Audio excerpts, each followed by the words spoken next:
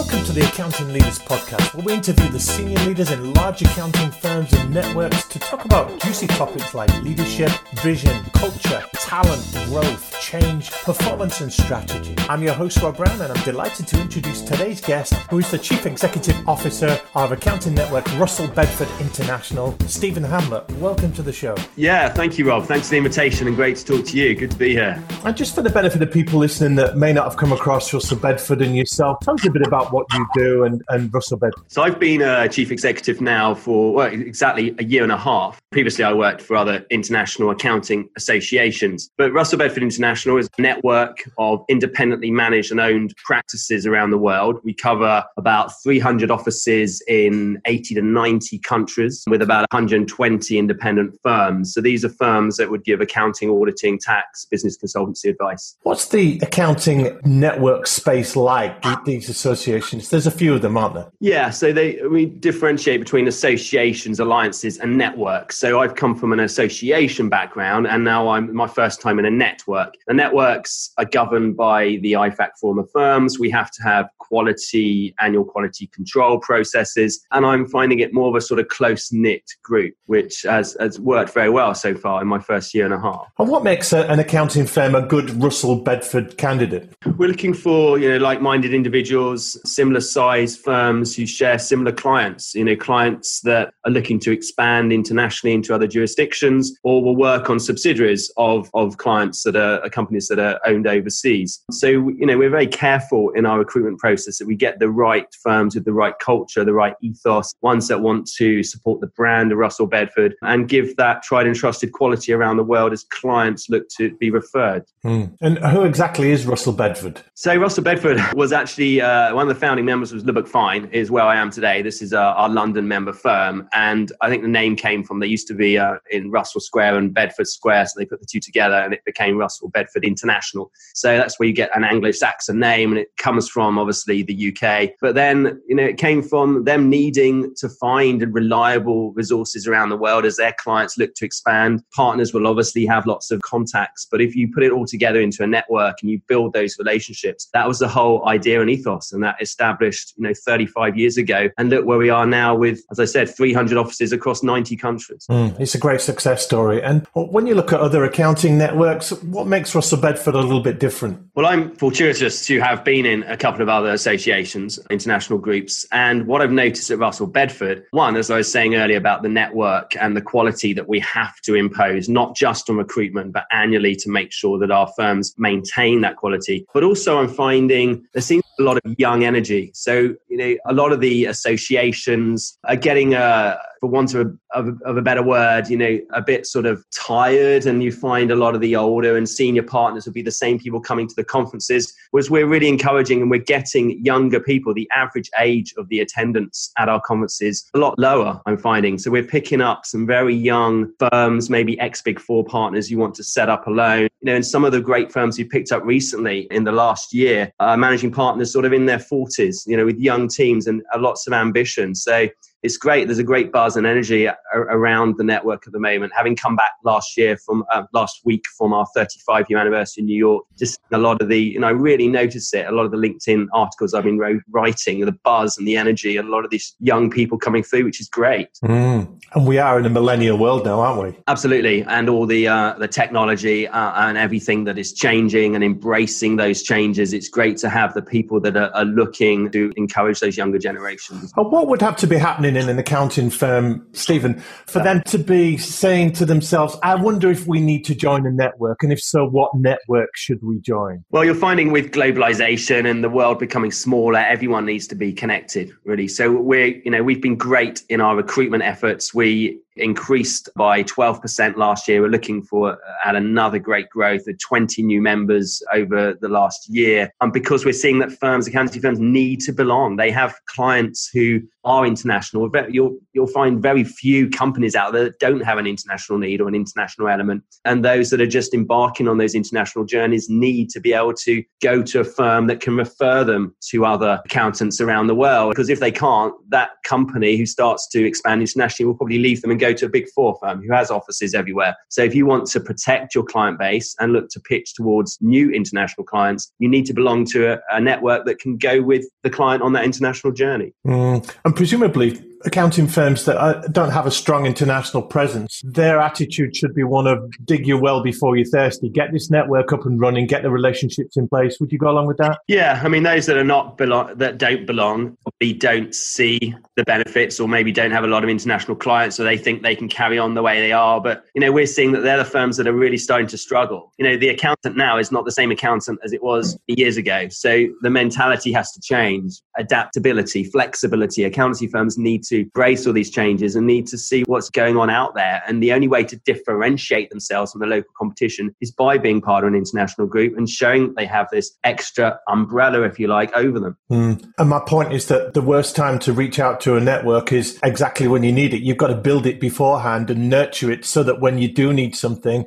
those relationships are set up. No, absolutely. When somebody joins us, don't expect you're going to get loads of referrals in day one. You need 1 or 2 years, come to our events, integrate with the membership. And once people learn to trust you, once people share a drink, have a conversation, they know that as their client to you, you're going to look after that client in exactly the same way as client. Some clients have been building relationships with accounting firms over several years. You don't want to give that to a stranger. You need to build that relationship to have that comfort. Yeah. What's your background, Stephen? So I qualified as an accountant. So I worked for a couple of years in the audit department, realized it wasn't really for me, and enjoyed more business development, strategy, sort of marketing sort of roles. So having done that for a couple of years, I then moved into a subsidiary of an accountancy firm that was looking to build an outsourced financial administration solution for companies expanding beyond their home territory, which naturally led to me getting involved in the accounting association and network industry, if you like. I didn't realize as I was qualifying as an auditor that these things existed, but then I found out about networks and the variety of the role that I have to do. And I think it helps that I come from an accountancy background. I appreciate and understand my member firms, but I have other skills, I'd like to say, under my belt that help me progress and deal with the strategy of the organization. And how have you seen the accounting world change over the last 5-10 years? Oh, I think dramatically. I mean, every conference I go to, every sort of forum is all talking about the digitalization and the automation that's changing. So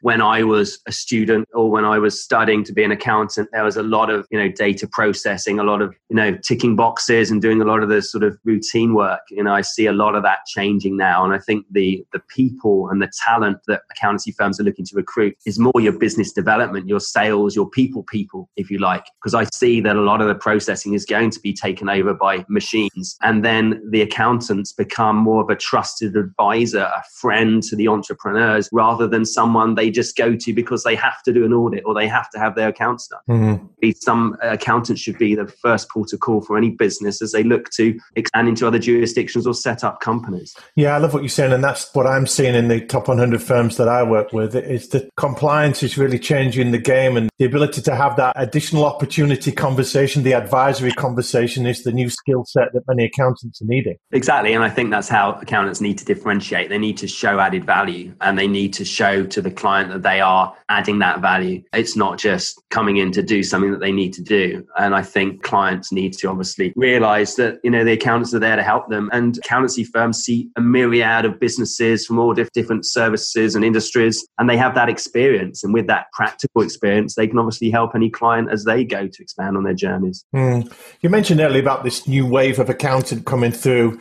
What do you see as the skill set of an accountant of the future? I mean, that's interesting. I go back to what I was saying about the conferences I've been attending. I think, the old adage or the typical reputation that accountants are boring. I mean, if you came to one of our conferences, far from it, accountants boring. There's so much energy and ambition. There's so much entrepreneurial flair amongst accountants now. They pretty much can partner a company looking to expand because they seem to have that talent and understanding of business. I think, as I was saying, long gone are the days that an accountant is someone that sits in a back dark room and writes on a spreadsheet or deals with a lot of the sort of data processing type work. And it's more that the accountants now are going out there, integrating, building relationships, understanding, listening to their clients and really getting into the detail of the client so they know what and how to advise that. I've got a model where I said the accountant of the future has 4 key skills, and you might want to add to this, but first they've got to have great technical skills, which they've always had. Second, now they've got to have good technological skills. They've got to know the tech. Third, they've got to have great people skills, that empathy, that EQ possibly. And fourth, they've got to have great selling skills. They've got to have a business development mindset. They've got to add value and be able to win work. Would you go along with those, and would you add anything? Yeah, you're going to still have a variety of people. So you're going to have people in your teams who are slightly more technical and people who are slightly more sales. But I think the people that are going to be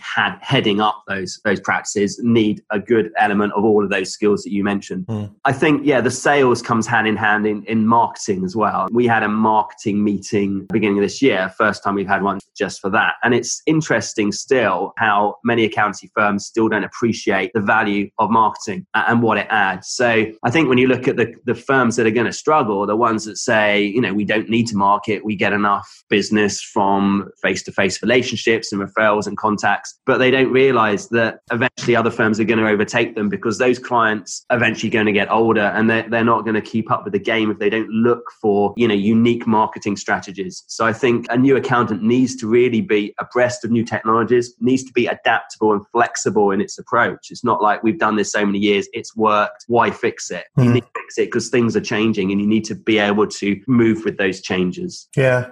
What's really working for successful accounting firms? You mentioned recruiting the right people, and I travel around the world a lot, and every single country without fail, whether it's Latin America, Asia, Europe, or wherever, their biggest challenge is retaining the right talent, young, good talent, and attracting that right talent. So the successful firms are the ones that are able to do that. And I think they do that by being flexible, this sort of flexible working lifestyle and that lifestyle, balance, work-life balance that the young generations look for. So I think you've got to really understand your people, be flexible, offer them the opportunities to get more involved. The international connectivity is always appealing to the younger generations as well, and really retain that talent. So 1, retain talent. 2, differentiation, which may be obviously belonging to an international group like Russell Bedford, but also becoming specialists. So I think no longer is an accountancy firm like a one-stop shop for all. You now need to sort of promote your niches, your specialisms. So I think the accountancy firms that look for industry sectors or service lines where they're more specialist at are the ones that are going to thrive. You need different resources, maybe in the same jurisdiction, because people and accountancy firms will have different specialisms. How has the way firms grow and stand out and win business changed over the years? I think, again, the older generations, times gone past, will be, it's all contact, it's relationships, it's clients referring to other clients, and that still happens, of course. But I think now in the modern age of, digitalization, social media, you've got to be out there promoting your brand. You've got to be visible. You've got to be on social media. You've got to appeal to I keep saying it, but the younger generation is the future leaders of your future clients. And if you're not appealing to them, if you're not visible on the internet, you're going to be a dying breed. And eventually, you might say you get enough work from your connections, but eventually those connections are going to retire. And if there's no succession planning, that's where you're going to struggle.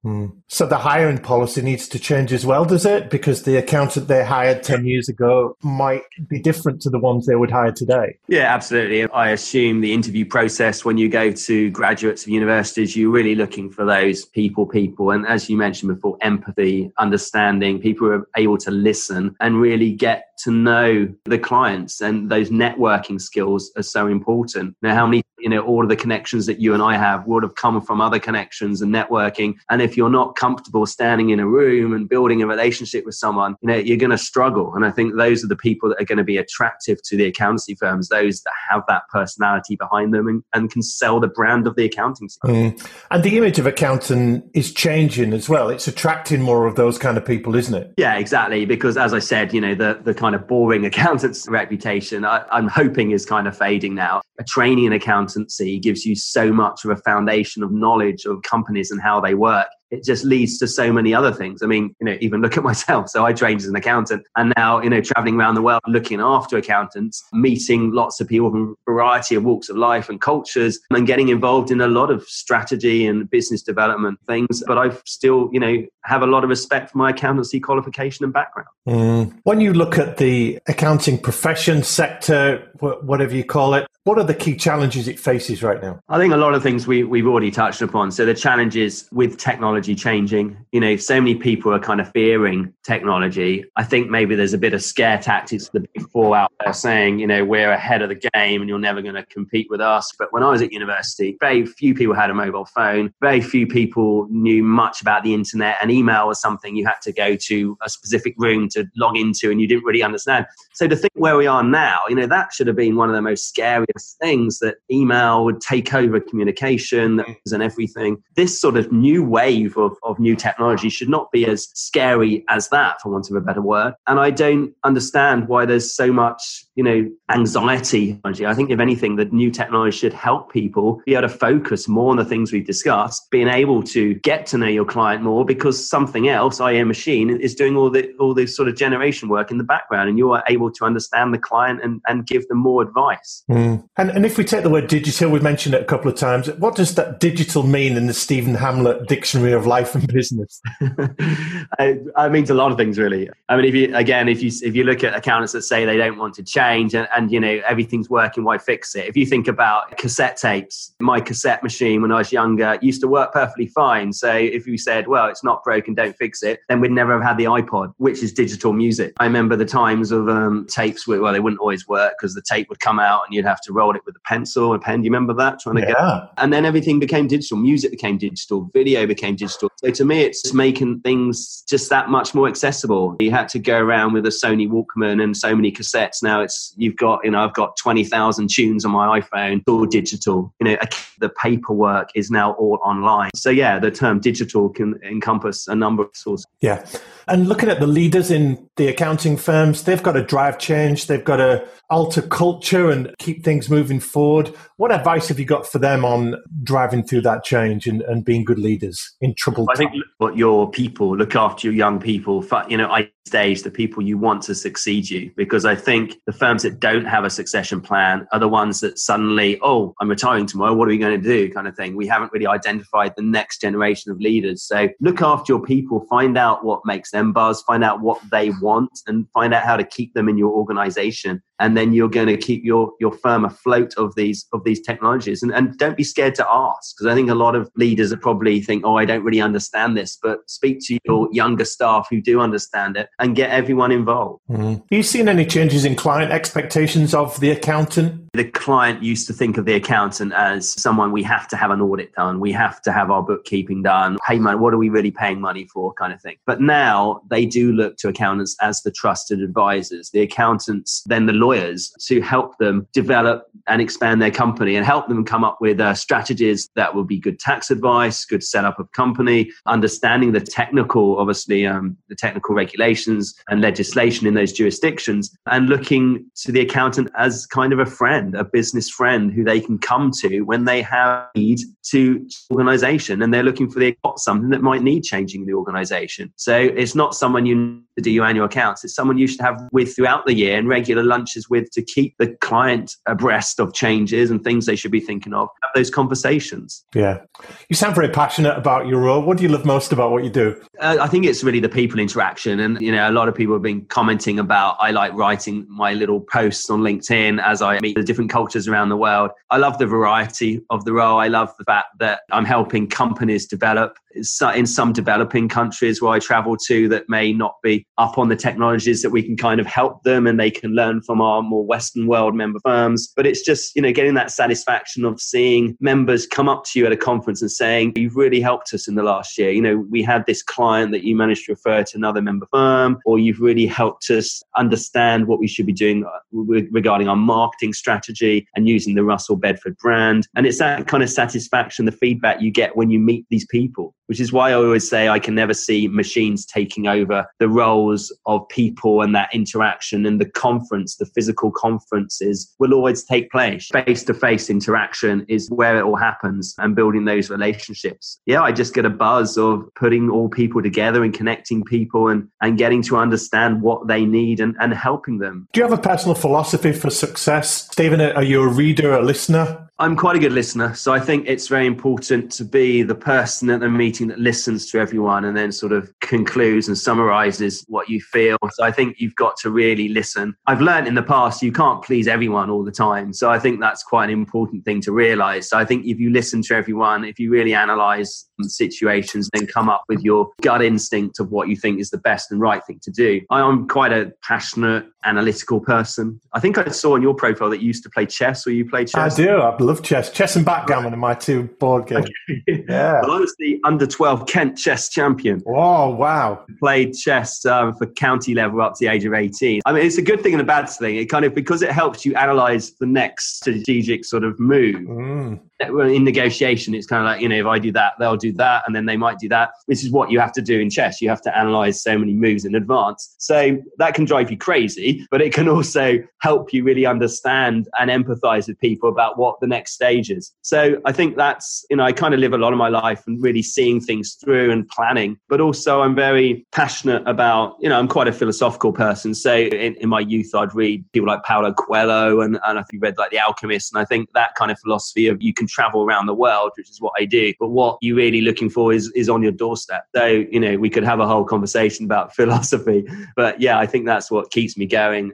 And also, that I think things happen for reasons. You have to believe in something and you have to really do what you love doing and be passionate about it and treat people well and they'll treat you well back. Sounds like a great mantra for life. Absolutely. Is there anything you believe really deeply that other people think is crazy? Without getting into religion and, things do come back to you. I've had a lot of experiences in my life when you can be in dark times, but then things always seem to work out in the end. And I think if you do put a lot of trust in people and if you do keep those connections, those people will always come back and help you when you're in a situation. And I had that quite recently and I got a lot of support from people. And it just made me realize that by being nice to people in the past, they're going to be nice to you when you need them. Yeah. Yeah, and I think, not everyone's nice, obviously, and you have challenging situations and things will happen. But I believe people will realize, what they did and they'll understand and life will challenge them in a different way. So I think you've got to believe in what you do and be passionate and be truthful to yourself. It's a great philosophy. I had a brain hemorrhage 2 years ago and so many people came out of the woodwork that I didn't realize that I'd invested in and spent time with over the years and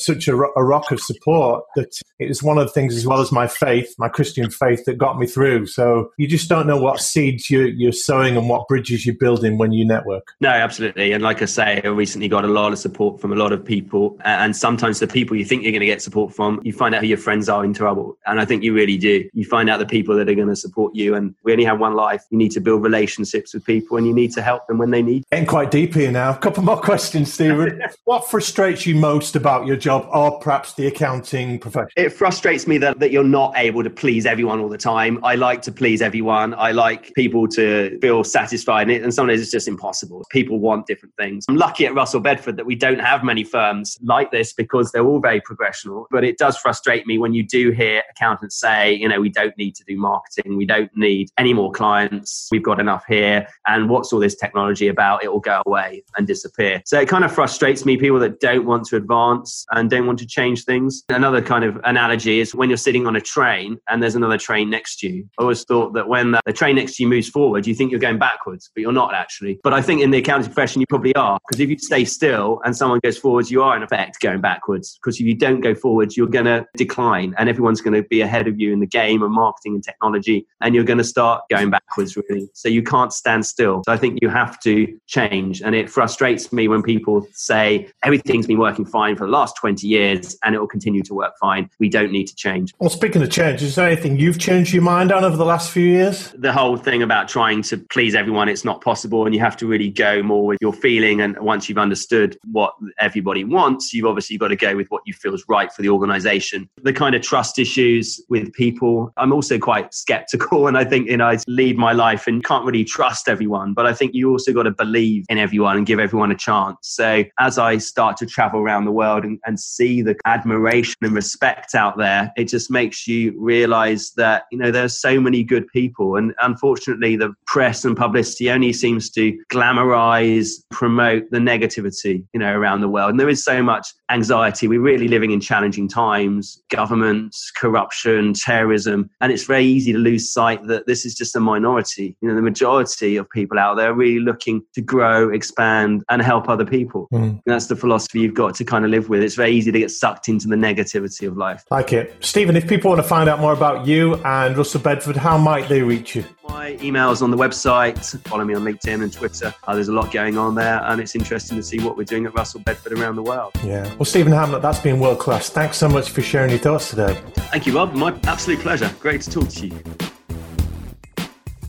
You've been listening to the Accounting Leaders Podcast with me, Rob Brown. I want to personally thank you for spreading the word and sharing our show with your accounting network. And if you are an accountant who wants to master the skills of winning business for your firm and enhancing your income and career prospects, our Business Development Academy site has some great training for you at bdacademy.pro. Now do connect to me on LinkedIn and at @TheRobBrown on Twitter. I'd love to hear what you think about this show and our other hugely popular sister podcast, Accounting Influencers. Until next time, enjoy the rest of your day.